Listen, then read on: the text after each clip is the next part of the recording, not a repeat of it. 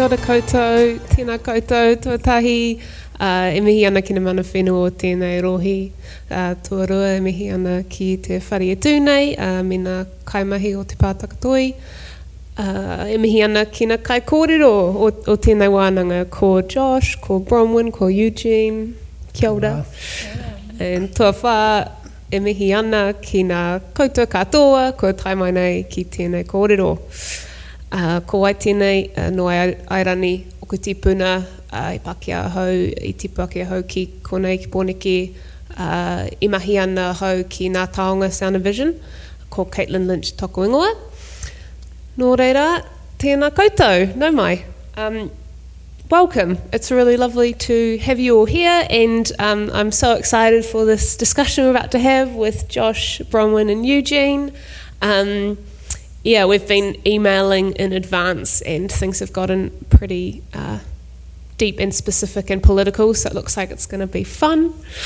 To start with, I'll read the bios that we have for our speakers today to set us some context, and then we're going to talk about how these artists use reuse and sampling and remix in their works, and then move into the implications of copyright law around that, and thinking about the nature of reuse and the kind of ethical implications of reuse. Coming in from Kentucky, kia ora, Josh, it's awesome to have you here, and your cat Uno Diamond, is that correct? Yeah. Yes. Yeah. So Josh is the spark of this talk today, from his incredible works triple feature upstairs, which if you haven't seen them yet, go see them after we have this talk. Josh creates video and photographic works that explore the power of context and the authorship of memory, oftentimes utilising seminal moments in pop culture and news media, creating confrontations that illuminate individual encounter with communal experience. Josh's work evaluates the perception of realness, which can be ultimately rooted in both the fantastic as much as the pragmatic. And we're going to get into that discussion about the communal later on. We talk about what it means to bring and reuse pop culture. And we are also joined, luckily, gladly, happily, by two local artists from Whanganui-a-Tara.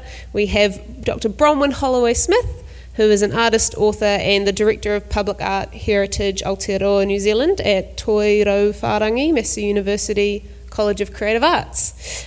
And then we're also joined by Eugene Hansen, kia ora. Eugene's an artist, occasional author, and curator who's produced collaborative multimedia art projects, often comprised of installation, ready-made sculpture, video, and sound works. Eugene's work proposes that the world we inhabit might best be described as a politicised mediascape, where deployed instances of contemporary popular culture reflect the ongoing process of colonisation. Why am I here? I saw a film in this theatre a couple of years ago called Terra Nullius, which remixed this, 175 bits of Australian pop cultural media, and I was really fascinated by what that did, and the antagonism of copyright law in that work. And then more recently in my work at Ngā Taonga Sound and Vision, I've become interested in the other ethical frameworks which might guide and shape reuse that aren't copyright. So there's kind of another element to that conversation too. Yeah, so maybe Josh, if we could start off with you. We've obviously got your works triple feature upstairs, but I'm wondering if you can talk about kind of your creative practice more generally, and kind of why you've been drawn to reuse. So, yeah, it's gone on for, it's a habit, let's put it that way. I started this body of work in the early 2000s, and it's just like, I was thinking about it because we've gone back and forth over email, and out of all the work, every time there's like some creative output, whether it's an experiment or whatever, I always number it in the studio. And I'm into like 320, 330. And I was thinking about there's like 1.5 works that haven't been based upon somebody else's work. And part of that for me, I come into this from a traditional photography background. I really wanted to be Robert Frank or Walker Evans, but I realized I had nothing to add to that, and there was so much material out there that I just picked it up and started working with it, and then I wind up here today. So it's an ongoing thing for me. I don't know what it would mean to actually make something that was entirely of my own creation at this point in my practice. I don't know that I know how to do it any longer, actually.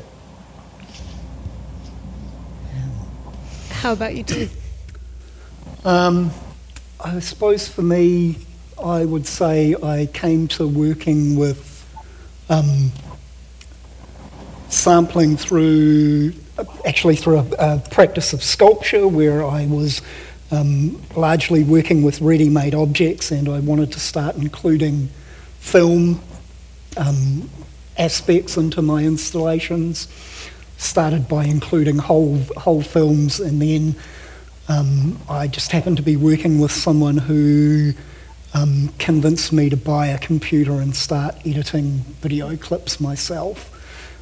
At the same time as that, I was in my early 20s and became kind of involved with club culture, and so notions to do with sampling and really the video in clubs was so bad, and I ended up saying I could do better than that, and my girlfriend went, well, why don't you then? So I started VJing and working with sampled videos that way. Kia ora. For me, I was wondering sort of what point in time to pull out to talk about. But I think it started sort of 20 years ago when I was in art school, and I was looking at and engaging with internet culture as it was emerging in the early 2000s and wanting to respond to that, and I got drawn to this quote from Paul Virilio that says, what was once a window is now a screen, and so sort of started drawing what I was seeing basically through that window that is a screen. And that brought up issues of copyright for me, and sort of warned off or, told that it wasn't going to be an issue in the creative arts when I raised concerns about it, and that often when someone tells me not to worry about something, that makes me sort of go in the opposite direction and actually dive further into what is that about. So that eventually led me to co-found a advocacy group for artists called the Creative Freedom Foundation with Matthew Holloway, and we got quite involved in the political lobbying aspect of copyright law in Aotearoa. There was a particular piece of legislation in 2008, Section 92A, which probably means nothing to anybody now, but at the time it was like, these letters and numbers make sense. That sort of catapulted me in at the deep end of the legal and political discussions around copyright and the various parties that are jostling for power in that space in the New Zealand context, but also kind of reaching from overseas as well. So that's sort of influencing my practice nowadays, and I've actually sort of going back to drawing now, which is it feels like an interesting full circle moment. It's, you all mentioned response and reaction as kind of a key driver, and sort of art being part of that cycle. I'm interested about like the artist's role in cultural production, in cultural conversation. And Josh, you were telling us about a work that you have made around music that was banned after 9/11, and I'm wondering if you could talk a little bit about, I guess, the role of the artist as a third party, I suppose, in this dynamic of pop culture and legislation or power. Yeah, it's one of these works that I have. There's a few in the body of work that it's ongoing. Like I'm literally working on it. I was working on it earlier today. So what happened after September 11th? Clear Channel, which is an enormous media conglomerate here in the United States and I think worldwide, they banned 217 songs from their radio stations after September 11th, and this includes things like Armstrong's "It's a Wonderful Life." Michael Jackson's "Smooth Criminal," which I think is a strange choice, but then like the entire Rage Against the Machine catalog. So what I've done over the years is I've collected them. I've bought them, I've downloaded them, I've found them in other places. I found them on old computers. And so the work has taken three forms. The first form was that I would cut 217 records, and they would all play back simultaneously. Then it took on this life where it was an FM broadcast, and so I took over radio waves locally, not a huge distance. I would set up a transmitter that was just really a small Raspberry Pi unit with a huge antenna on it, and it would do about a quarter of a mile. Sorry, I can't do the conversion. And then I would take over the radio in people's cars, and they would hear whatever song was playing, and every hour it would choose a new FM frequency, and it would start to broadcast on there. Right now in the studio, it's getting ready to go to a show, but I'm cutting all of the tracks together, stacked on top of each other, onto a record. I've restored a record lathe, and so I'm using that. But all of this comes from the memorandum that was issued that's been widely disputed. And of course, there are photocopies of it. There are photos of it. Like, it's a thing that exists, and Clear Channel as a corporation is like, no, we would never do such a thing. But it's clear that they have, and they did. And so it's this push-pull. It's like, okay, they say this didn't happen, but it did happen. There are multiple versions of it. Nobody knows who modified or crossed out or added or any of those things. And so for me, with that piece in particular, it's become about an investigation. It's about finding out what happened. And then inserting myself into that dialogue around that memorandum, and trying to figure out from the inside what happened. It's interesting that I guess if copyright is one form of blocking people from using material, censorship is another, right? And they're kind of intertwined. I think what's interesting about sampling popular culture is this idea that, sure, pop culture productions have a certain genre component to them, but the inherent thing that makes them pop culture is that they're popular, right? And so that is dependent on the audience and the consumer, and so you can't really have pop culture and the commercial viability of pop culture without the active participation of the public and the people. And I'm interested in the way that we might think about, therefore, the people having some ownership over that or having some collective right to those works. Is this something that comes up in the work that you do, or how you think about the source material that you use? I think for me, there's always been a sense of thinking about, when I say popular culture, often it's actually been nostalgic. So I would remix footage from movies when I was a child and things like that. So there's that personal connection to the culture, and that those cultural products framed and shaped who I am as a person to a certain degree. So certainly I have ownership over them to a certain amount. I mean, if they shape me, how can I be removed from the opportunity to comment on how they've done that? I suppose there's that level of kind of engagement with ownership. I also just think that, Bronwyn mentioned the beginnings of the internet age, that even before that, once you get into the age of mechanical reproduction, the sense of who owns a thing, or the notion of authenticity in an object or a cultural product, becomes much more complex. especially if we're all having these copies of it. I mean, I bought the DVD. What does it mean that I can't remix it? I mean, I own the DVD. Yeah. Object ownership versus intellectual property. Yeah. Dynamic. Yeah. I don't see myself as working so much with popular culture, but I wanted to pick up on a few things, and I was just thinking, of course, about Roland Barthes and the death of the author, and this idea that it's not a new idea; it's been around for a century. That the artwork is completed by the experience of the audience member, and that's a very well understood and accepted idea in art circles. But then copyright and intellectual property is still very much centred on this idea of the original and the individual, and that idea of authorship, which doesn't really align with other cultural interpretations. I mean,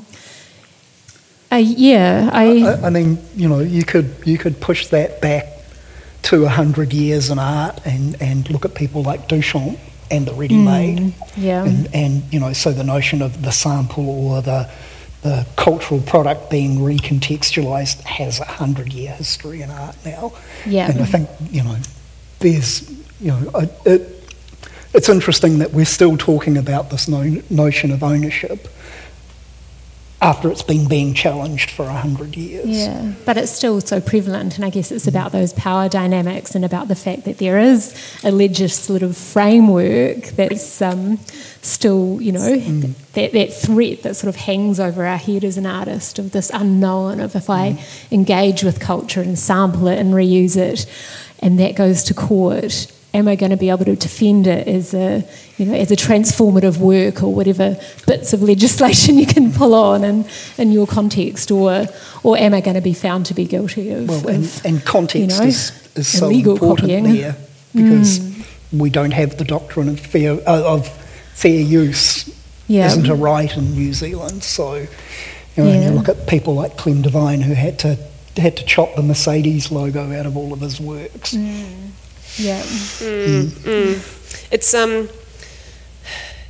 I kind of think it's interesting, like, that the labour of the fan and the people who give something that energy that turns it into popular culture or gives it its significance is just not recognised at all in the legal frameworks that we have around media.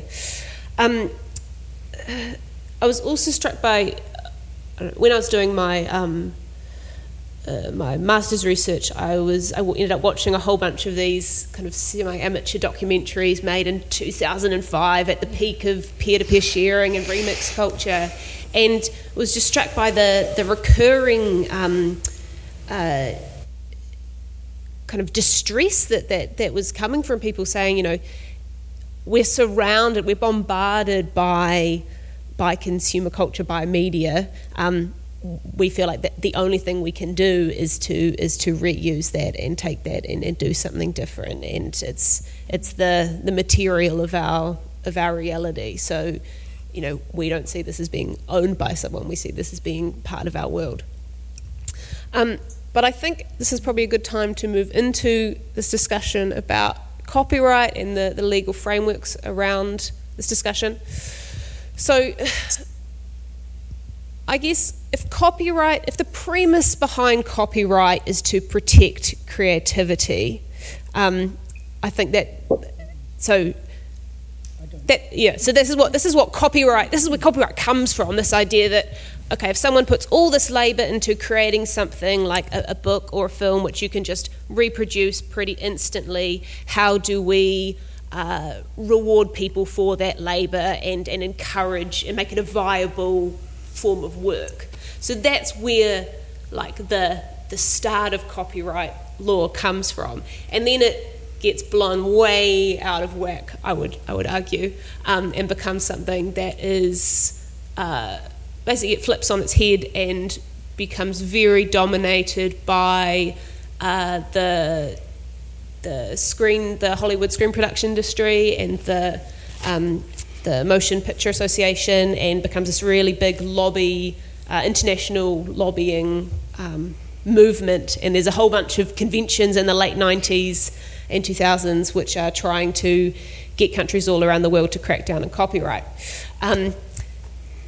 Maybe, Josh, if you could start by talking about your experience of creating this work in the US, which has fair use law, and a little bit about what that is and what protection or opportunity that gives to artists, and then coming to Aotearoa New Zealand and releasing your work here and the ambiguity of that. So yeah, I'll say fortunate that we have this language in the copyright law in the US that allows for fair use. So for research, criticism, and then there's some weird amorphous idea of transformative creation. But that's the problem with it. It's not outlined. It's totally, I think I described it previously or recently as, being in a sensory deprivation tank for like a day and then putting your hand in a wet paper bag and trying to pull out the pink rock. It's like there's no guidelines. It's just something that was put into the law to make those lobbying for creators feel a little bit easier. Like, oh, we allow you to use it on occasion, but if you do use it, we're still going to come at you. And that's been the big thing. That's been the big discussion around 2001. Is the Kubrick's it's late here. Kubrick's estate is very litigious, and they have gone after many people for using various pieces of his. They recently went after director Steven Soderbergh because he just recut 2001. He took 45 minutes out of it, and they went after him. And so, I spent 10 years with it, and every time I looked at it, it was like, oh, is this going to be a waste because I'm never going to be able to show it? I haven't heard from them. We had a plan in case they did show up because City Gallery is the first place that is showing this work. It's never been seen anywhere else. And the discussion that Aaron and Chelsea and I were having was, whose copyright laws do we try and abide by? Mine as the creator in the US or yours as the institution that's showing it and where it's being shown? And eventually we just kind of came to we'll cross that bridge when we get there. That was sort of the answer that we came up with. But it makes it difficult to make work and to show work because you don't know what you're going to run into. Because while it might be legal, what I've done in the US, and I think it is, and I think we could argue it in court, it might not be legal where you're at. And that becomes problematic. Not only for myself, but I think many other creators that are in the same situation. Bronwyn, you obviously very passionate about the state of copyright law in Aotearoa. Our copyright law has had a few amendments, but basically it's from 1994, which is pre-digital. It's very, very outdated. What would you like to see reflected in the new copyright law? What do you need to prep these people for to sign your petition? I should probably start by saying I'm not a lawyer, and also, although the lobbying, I've sort of stepped back from that a little bit in recent years because I'm doing this whole building a national register of public art thing. It's taking a bit of time, but I did actually. That said, I did put in a submission to the last round of the copyright review, and there was sort of, I think, one concept that springs to mind, and I actually wore this T-shirt today which says "Don't be a dick," because in my experience with sampling and reading lots of cases of people borrowing material, in most cases, if you handle a sampled piece of material with respect to where it's come from, thinking about the sort of the whakapapa of that, and thinking about the idea of guardianship of a piece of cultural material, then most of the time people are okay with it. I think that's not always the case, and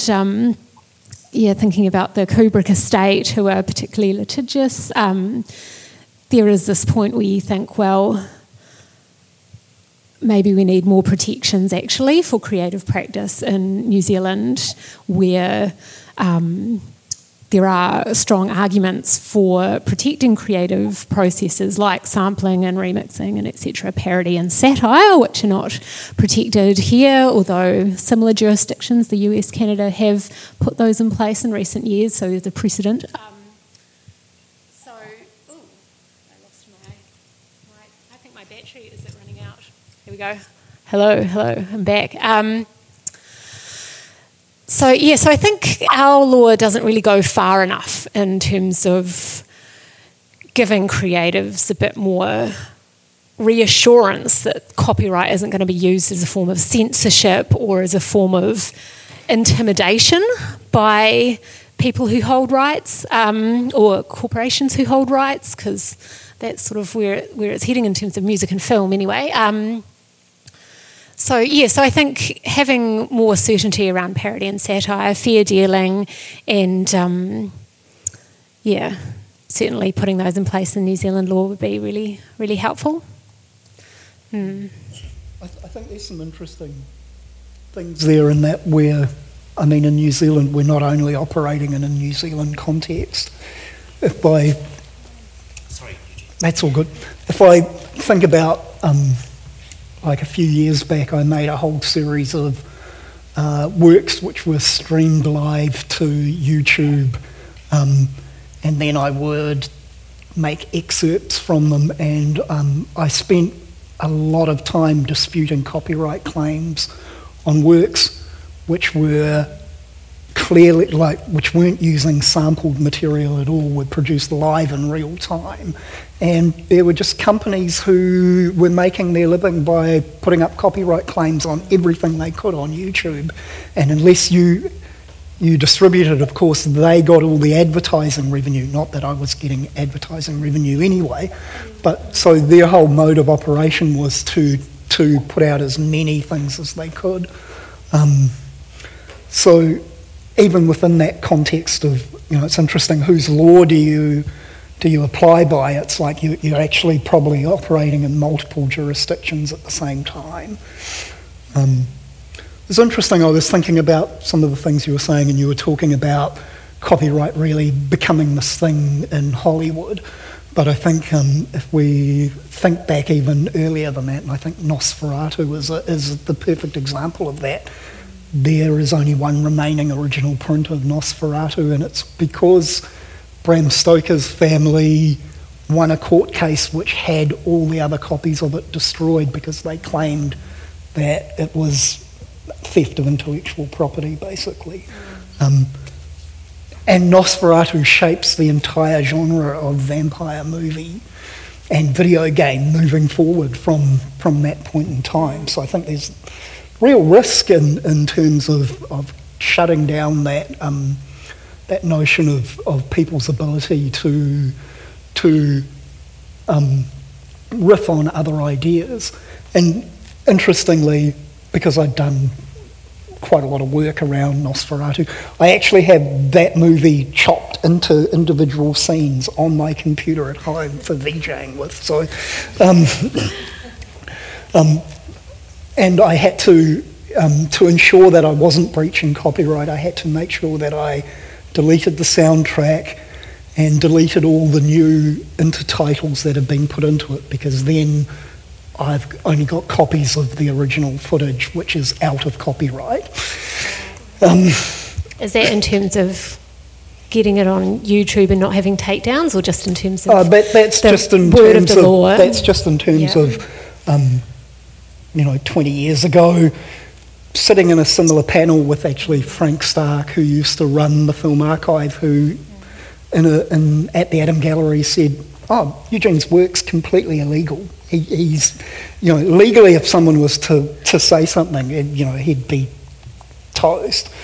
And I wanted to re-put on one of the works that I'd made at that time a couple of years ago, and I actually had to find new footage. I had to find new footage because the technology had moved so much, but it was like I had to insist that people used movies that were in the public domain rather than just anywhere from popular culture. Yes, and it's interesting thinking about that assertion that something's illegal, and thinking about jurisdiction and thinking about US and fair use versus fair dealing. And I think that the works upstairs would be covered under New Zealand law because they're physically being presented here, but we don't have a huge amount of case law to sort of guide how fair dealing is interpreted here. We can point to, examples in our Commonwealth, kind of in the UK and in Canada, but it's sort of one word over another until it goes to court and is battled out.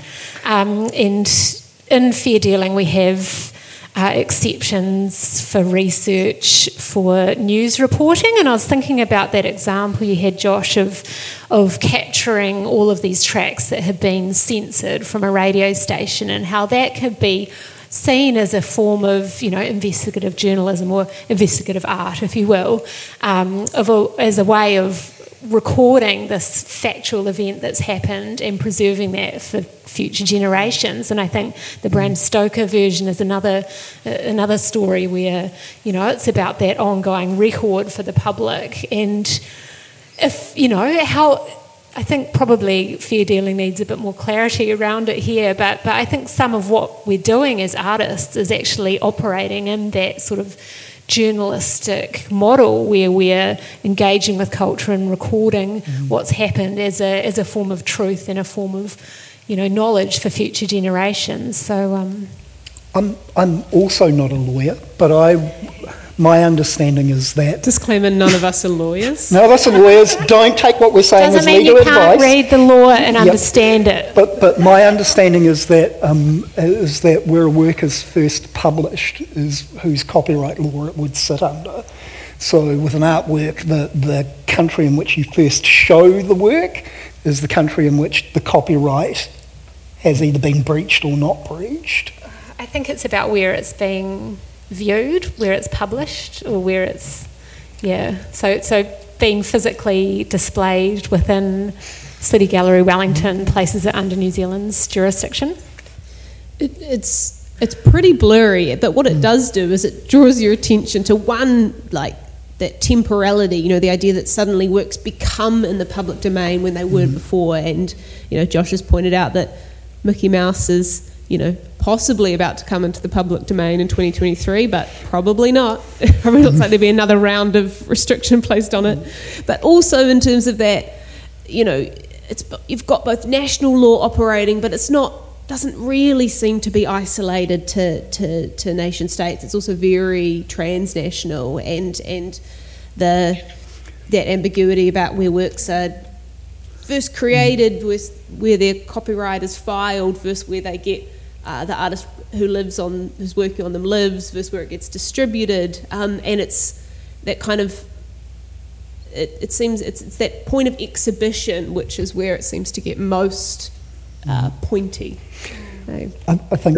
Can I jump in real quick? Yep. I just and Eugene, you touched on this, and I think it's a really interesting situation. You talked about the intertitles in Nosferatu.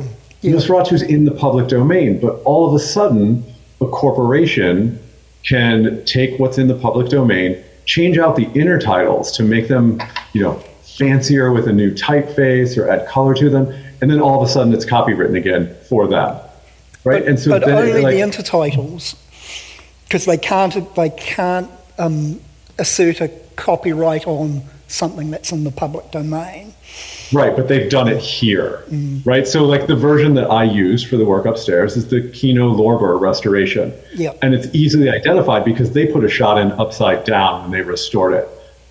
So, it's really easy to tell, but they assert copyright over the entire film when they go after somebody for using it, right? And we see that with other, Corbis, the photo company, the photo house, they do it as well. Works that are in the public domain, they grab them, they want to sell them to you, and they claim copyright because they've cropped and color corrected and done and cleaned them up. And then all of a sudden they attempt to assert copyright over anybody that wants to use that image, whether it's their version or not. And so they're doing that thing where it's like, we're just going to send out 100 copyright violation notices, because if 10 people pay us, then it was worth our time. So they're using it to do exactly what we're talking about, which is censor people and what they're making, especially when it comes to things that are in the public domain. So copyright is the most legally powerful form of controlling and setting guidelines around reuse. But I want to pick up on what Bronwyn raised earlier around, there are other ways to think about the ethics of reuse and appropriate use. And something that I was struck by your works, Josh, is, to backtrack, I have recently been making some video essay works, and I have no kind of ethical qualms about reusing the director's work, but there's something about reusing the actor's image that gets me, and that's where I kind of feel most uncomfortable. And so I was really interested watching your works, Josh, that don't have the people in them, that take out the actor, and yeah, kind of if you think that there is a different ethical principle around using images of people versus using images or media that doesn't have kind of the individual represented in it. And then kind of building on that, Josh, I'm just wondering about some of your other works that also are really interested in kind of more political imagery and the role of the individual in those.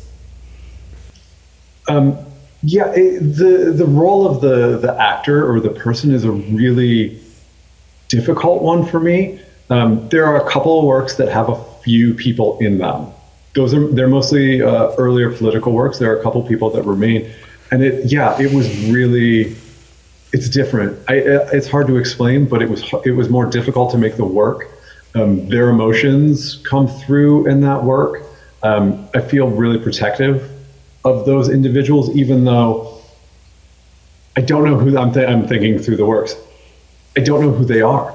I don't know that they've ever been identified. Like one of them in particular was the individual we refer to as Tank Man in Tiananmen Square. Nobody knows who this person is or was or what happened to them, but I'm very protective of that individual. When it comes to the political things, especially stuff that is news footage, I feel a larger sense of communal ownership. It's a news from the world that we live in. Just somebody else happened to have a camera and capture it like it's our world. So how can we not, at least in part, own that imagery? When it comes to the larger films like 2001 or Nosferatu, I feel like I'm in conversation not with the director or the actors. I'm in conversation with the cinematographer more than anybody. That's whose work I'm looking at and I'm working with, and I'm removing sort of in a way imperfections from their cinematography. So I don't, in a weird way, I don't even think about the figures that I remove from films. I love that, moving imperfections from cinematography. That's so good. Thinking in an Aotearoa context, the Y262 claim to the Waitangi Tribunal identifies that there is a whole other ethical framework around ownership and reuse of intellectual property that is defended by Article 2 of Te Tiriti, and the report that comes out of that the Waitangi Tribunal produced out of that, Ko Aotearoa Tēnei, makes some really interesting, gives really interesting guidelines around what ethical reuse or consensual appropriate use looks like. How have you thought about this in relation to your work or what you would like to see in our legal framework around reuse?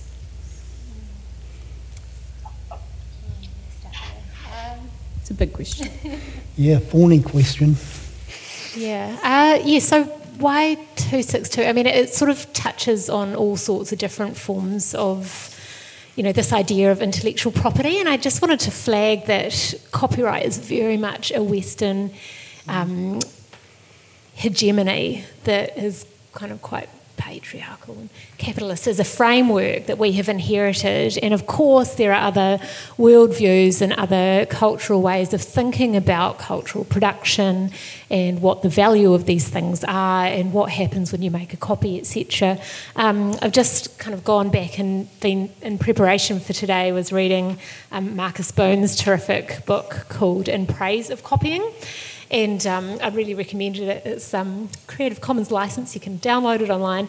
But he sort of looks in very sort of wide terms at this idea of copying. And the word copying, the etymology of that word is from Latin, from the word copia, which means an abundance or a plethora, sort of like a cornucopia, like this kind of great resource.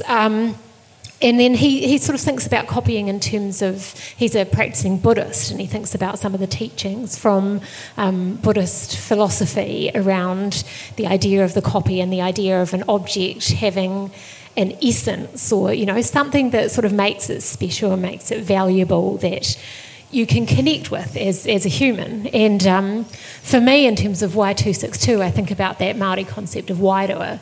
And I worked on a project called Ghosts in the Form of Gifts, which was a commission for Massey to mark their sort of 10th anniversary of having a School of Fine Arts. And it was looking at that history of the site, of the old museum building, and then Te Papa, or, the National Museum having occupied that, and thinking about that process of moving and the things that sort of fall by the wayside and perhaps get lost or perhaps weren't included to begin with, and this sort of the idea of a collection and a selective kind of set of signifiers of our past. And so I came up with a set of objects that were imagined as missing from the Te Papa's collection, and then created those as three-dimensional objects, digital objects and 3D printed objects, and then made those files available for free download under Creative Commons. So it's sort of this idea of a gift exchange. But one of the things that came up in conversation and development of that project, I think I was looking at creating a patu as part of that, thinking about that form and thinking about how different tools and implements, and in this case it's a weapon, have been adapted and transferred through cultures over time. But was sort of really warned off that, because a patu is, seen to have a spirit of its own, and it's a highly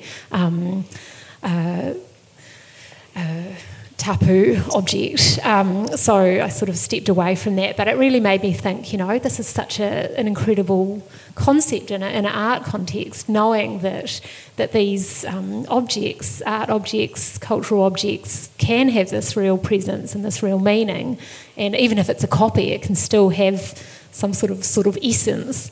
So I think we stand a lot to gain from thinking about other worldviews, other ways of looking at cultural objects, and even the idea of kaitiakitanga and particular objects being associated with a people group. I think you need to sort of approach it with this very very strong sense of respect and try and find out more about the history. And it's actually kind of quite a rich history to look into. But that said, part of me worries that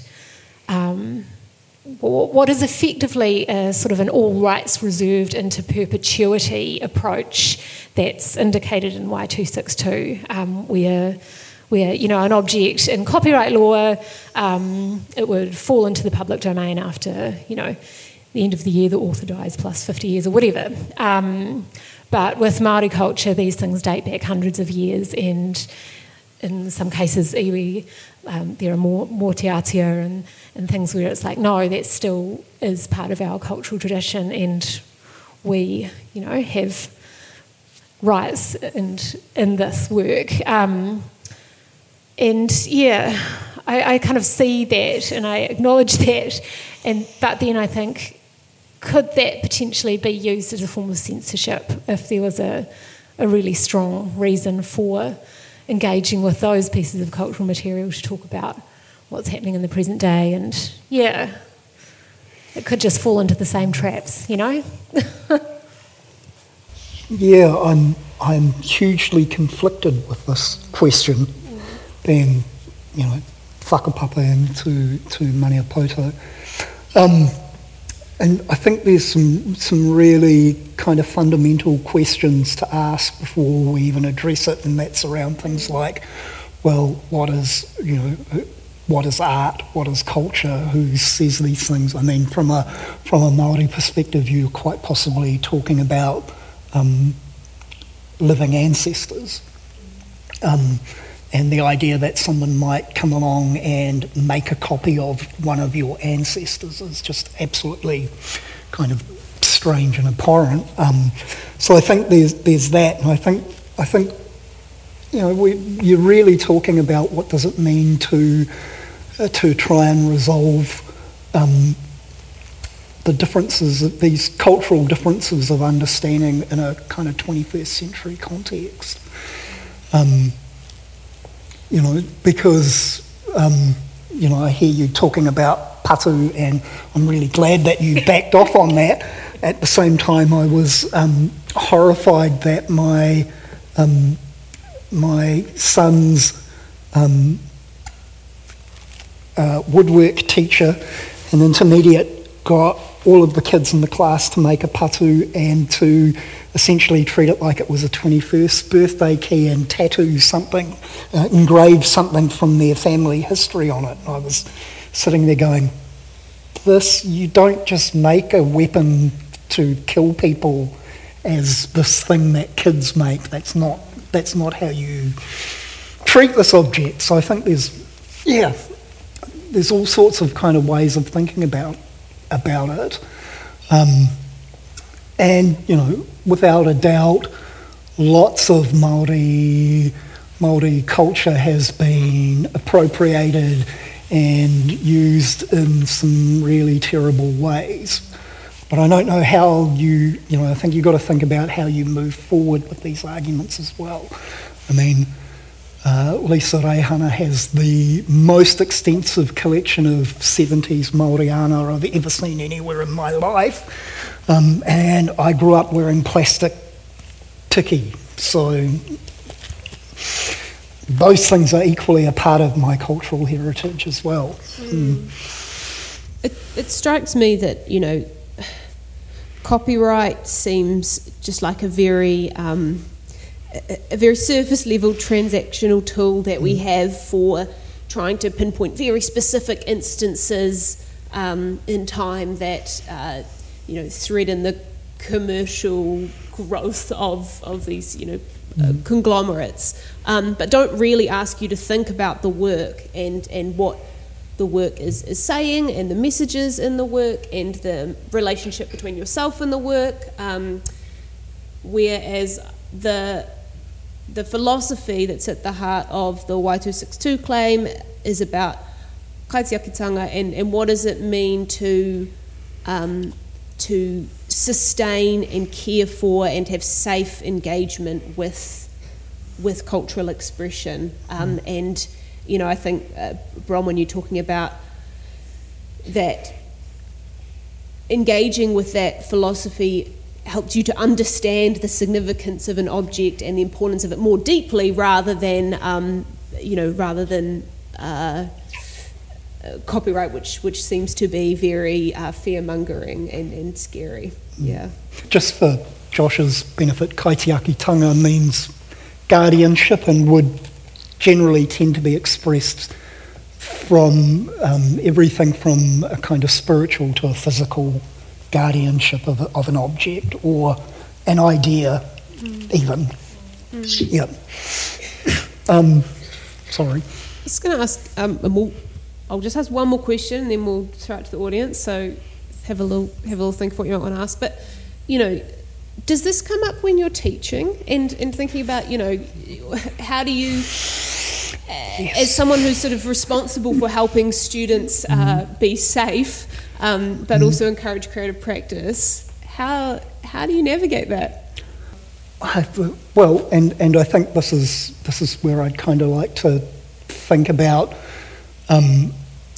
these things not having a broad brush way that deals with everything, but But, as someone who works with appropriation, I spend a lot of time thinking about what does it mean for me to appropriate that thing in the context it came from and in the context I'm in here and now.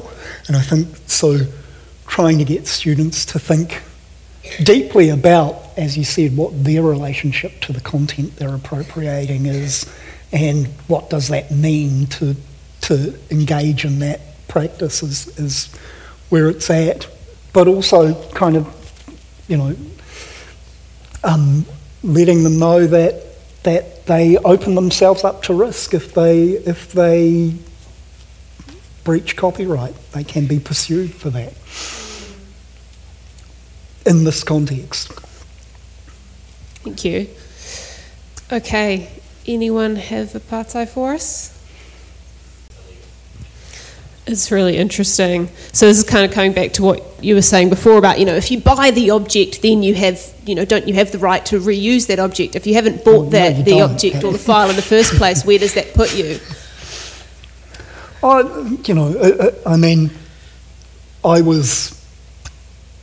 was an early adopter of digital technology. I think I was the first person I knew, other than one other person, who owned a DVD, a CD burner, a DVD burner. And it was this really interesting thing where I'd buy vinyl records and I had a CD burner, but there was this interesting thing that came out which said actually people who have CD burners tend to buy more records than anybody else. So there's this really interesting kind of relationship around content. I purely have 100% legal software on my computer these days. I didn't when I was in my 20s, there's a difference, I suppose. Most of what I want to deal with, I can find if not legal, a situation where somebody else has breached the copyright and put it up available freely for everyone rather than me. So I'm, but I don't know. It's a really tricky question. What about you, Josh? How do you come across the raw material that you use? It depends on, one, what I have in my own collection, but also what is available. Is there a better version out there? And so, I've gone down a path that sometimes I'm not super excited with or proud of, but, I think when you're trying to make a work and what you need to make the work doesn't exist in a way that is accessible, I think you go to great lengths to find what you need to use. And then, when we're buying things, because I think we all purchase a lot of media, now the new copy protection that they put onto the discs or into the files is, it's not that you can't overcome it, it's just a pain. And it takes more time. Sorry. Go ahead. I was going to say, I suppose for me, the complete outdatedness of the notion of copyright is that if I can get it on my computer screen, I can have it. It's just that simple. If anyone can get it on their computer screen, they can have it. Like the internet is a giant copying machine. It's built to do that. Right. So right. I mean, is it any, I think about the internet, I think about pirating things. Is it any different, though, than, making VHS copies for everybody in your neighborhood at that point? Are these better copies? Absolutely. Do I kind of miss the stretched out VHS from dupe after dupe after dupe? Absolutely, because that was an amazing thing. But it's like we all live in one big neighborhood now, and we're all sharing the same Blu-ray at this point. Yeah, although I've just been thinking about this, and when we were, doing the Section 92A thing, there was it was before we had streaming platforms, and so New Zealand was still operating within this model where we only got things through the cinemas after everybody else overseas, because we're fairly low down the chain, or on after DVD. It had been through American and Australian censorship. Yeah, or on DVD, in which case there's kind of the region coding, which I think, you know, most people could get around pretty easily. Well, by that stage, but kind of this artificial notion of dividing the world into different, you know, DVD zones or film zones. And one of our arguments was, you know, if we don't have access to this material that we're wanting to engage with, that everybody's talking about online, that's sort of the fault of the distribution networks. And should it be legal to, you know, peer-to-peer download something if it's not actually available anywhere else? And so that was sort of an idea that we were talking about at the time. And things have changed a lot now because of the shift to streaming. But it does sort of add a barrier in terms of, I guess, accessing content for reuse, potentially. Not that I know. Yeah, because sort of screen capturing streamed material is, you know, your quality is different than if it's a download in itself. And I am interested to see, like, over time if there's a shift in the quality of material that people are using from the kind of online sharing era to the streaming era. I can tell you already that there is. If I look at the work of my students, and, you know, like, so we've probably been through a 10-year period where we've been obsessing more and more about high quality, and because they're coming completely from an internet base, they don't care. And in fact, the more like the screen, the better in some ways. So, yep, there's going to be a big change in terms of our understanding of those things. Sort of that return to retro tech that's, you know, growing. Yeah, or an acceptance of current tech as acceptable content. You know, they don't care about whether or not you can blow it up on a projector. If they want to do that, they'll shoot it on 4K with a camera themselves. But, you know, it has to be good enough for a smartphone. Yeah.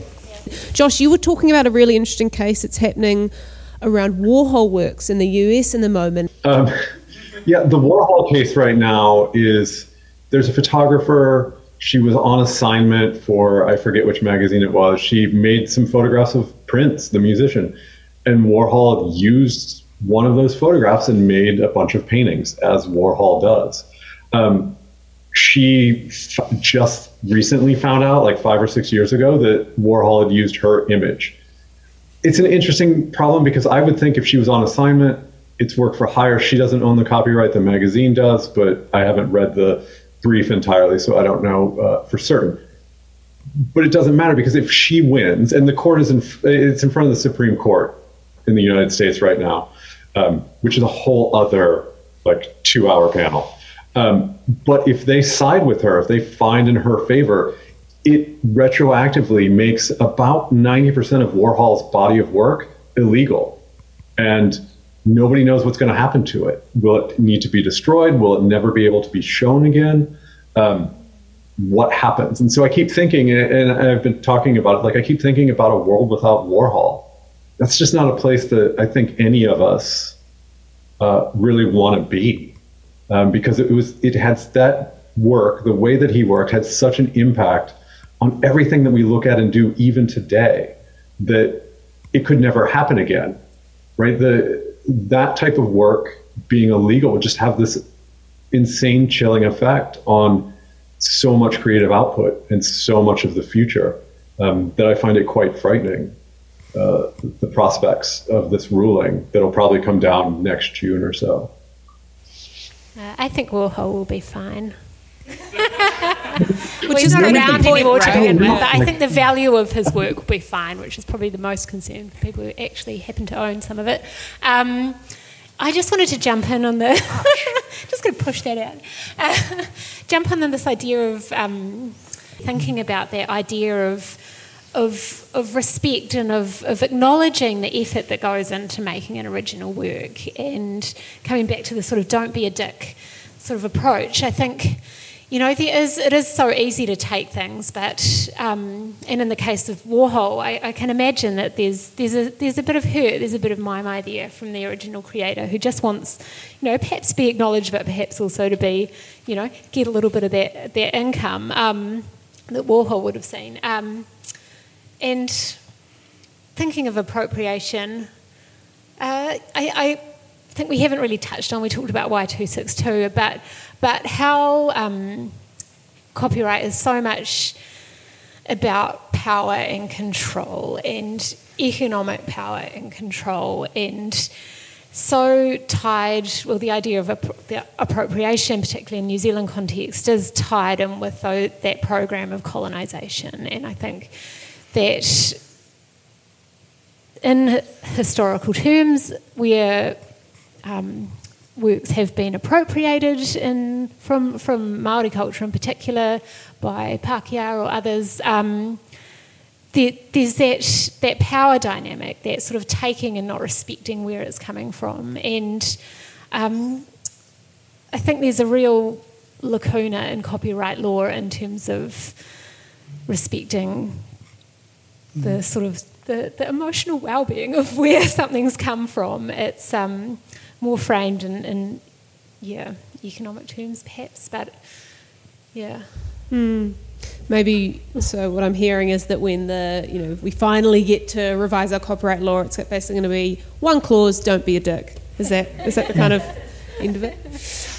We are past time, so we're going to wrap up there. Thank you for those questions, and I'm sorry we didn't get to the rest of them. Thank you so much, Josh, for calling in from Kentucky, for waking up from your nap. Thank you all for having me.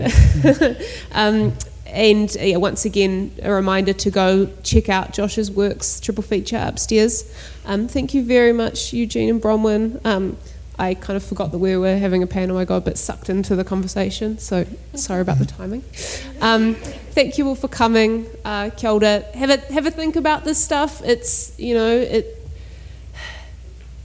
it's everywhere, it's every day, and it is, I think that when the legislation does come around, it's going to be really important that we're raising those questions around, who profits, who benefits, what is ownership, and what does this mean in an Aotearoa context, and how can we not be bullied by big companies overseas. But don't let it distract you from thinking about the content of the work. Yes, bringing it back to the work. Okay, I think that's us. Kia ora, thank you.